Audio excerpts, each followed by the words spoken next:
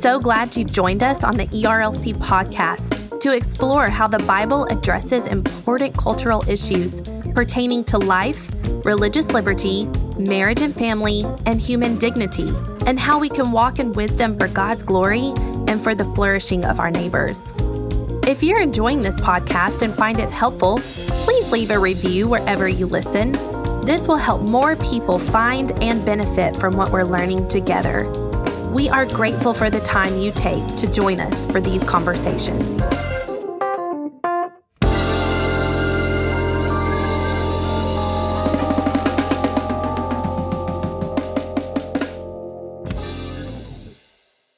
This episode of Weekly Tech is sponsored by the Good Book Company and their new book, Beautifully Distinct, Conversations with Friends on Faith, Life, and Culture, edited by my colleague Trillia Newbell. This book brings together 15 women to discuss wide-ranging topics on culture. You can learn more at thegoodbook.com. Hello and welcome to Weekly Tech, a technology and ethics podcast focused on navigating this digital age with wisdom. Each Monday, we dive into the most pressing and talked about technology stories in order to keep you up to date and prepared for your week ahead.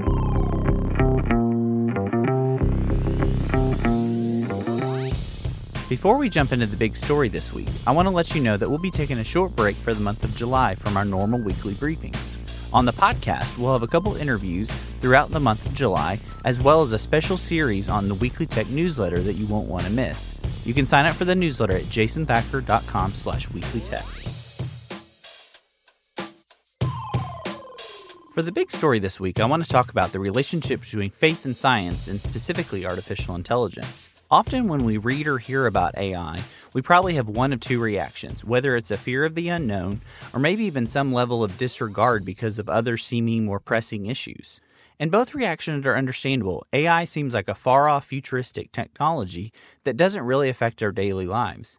But in reality, as we've talked a lot about here on Weekly Tech, AI is all around us all the time. And for all of its tangible benefits and major promises that have been made about the technology, it really is revolutionizing our lives. Alongside a lot of these overhyped predictions about how AI is going to revolutionize our society, there is an increasing need for ethical reflection because these technologies are already driving so many of our communications tools, medical innovations, weapons of war, our economy, our office work, and even the smart devices in our homes. There are many moral concerns about how these technologies will be developed and deployed in our local communities, as well as major philosophical debates over the role of faith in the sciences.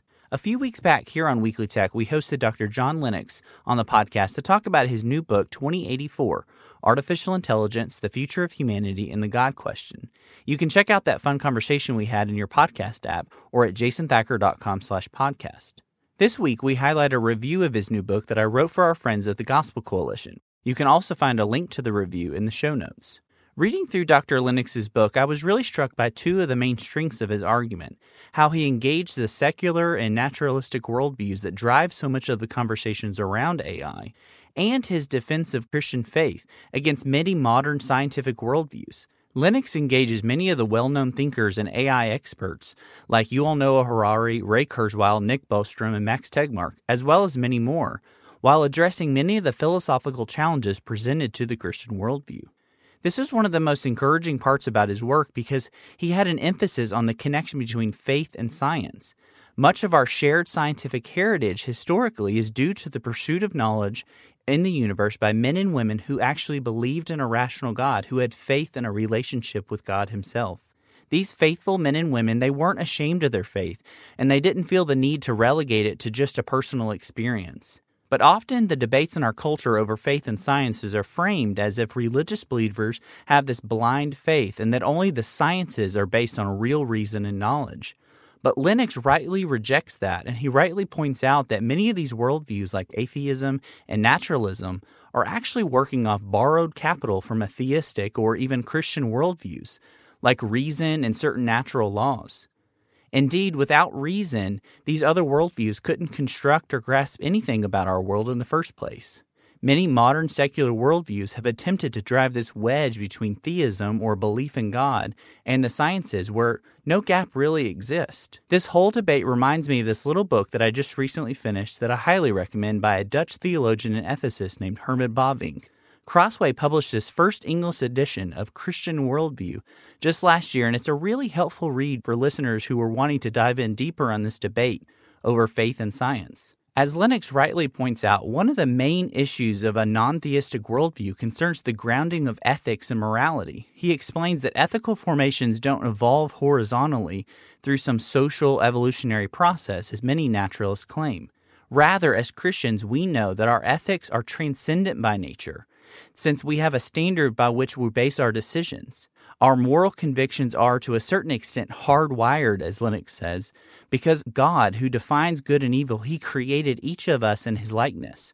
Moral relativism is simply not livable if you want to be consistent. Overall, Lennox's work is a really helpful little book that I'd recommend to listeners who want to dive in deeper to some of these issues around faith and science, and specifically how they engage emerging technologies like artificial intelligence. And as a reminder, you can find a link to the book as well as this book review in the show notes.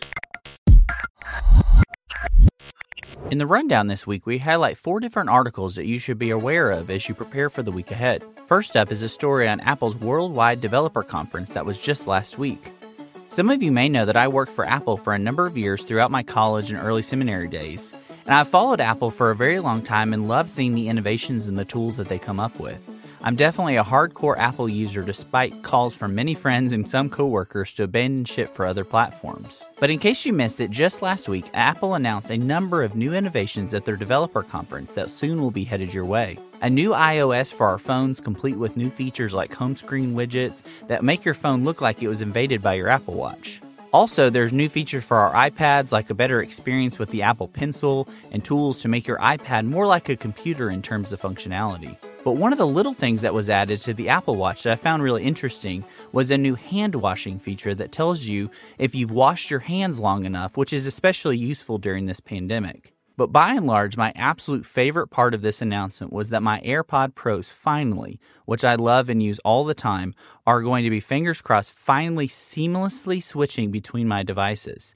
And if you use AirPods or you've heard your friends who use them, this is a really big problem with switching between your computer and your phone and your tablet. Soon, all of our devices will be able to be updated to these new operating systems and take advantage of these new features. And later this fall, we'll likely see a new hardware debut as these software updates go live. For a complete rundown of these announcements, you can check the show notes for an article from The Verge.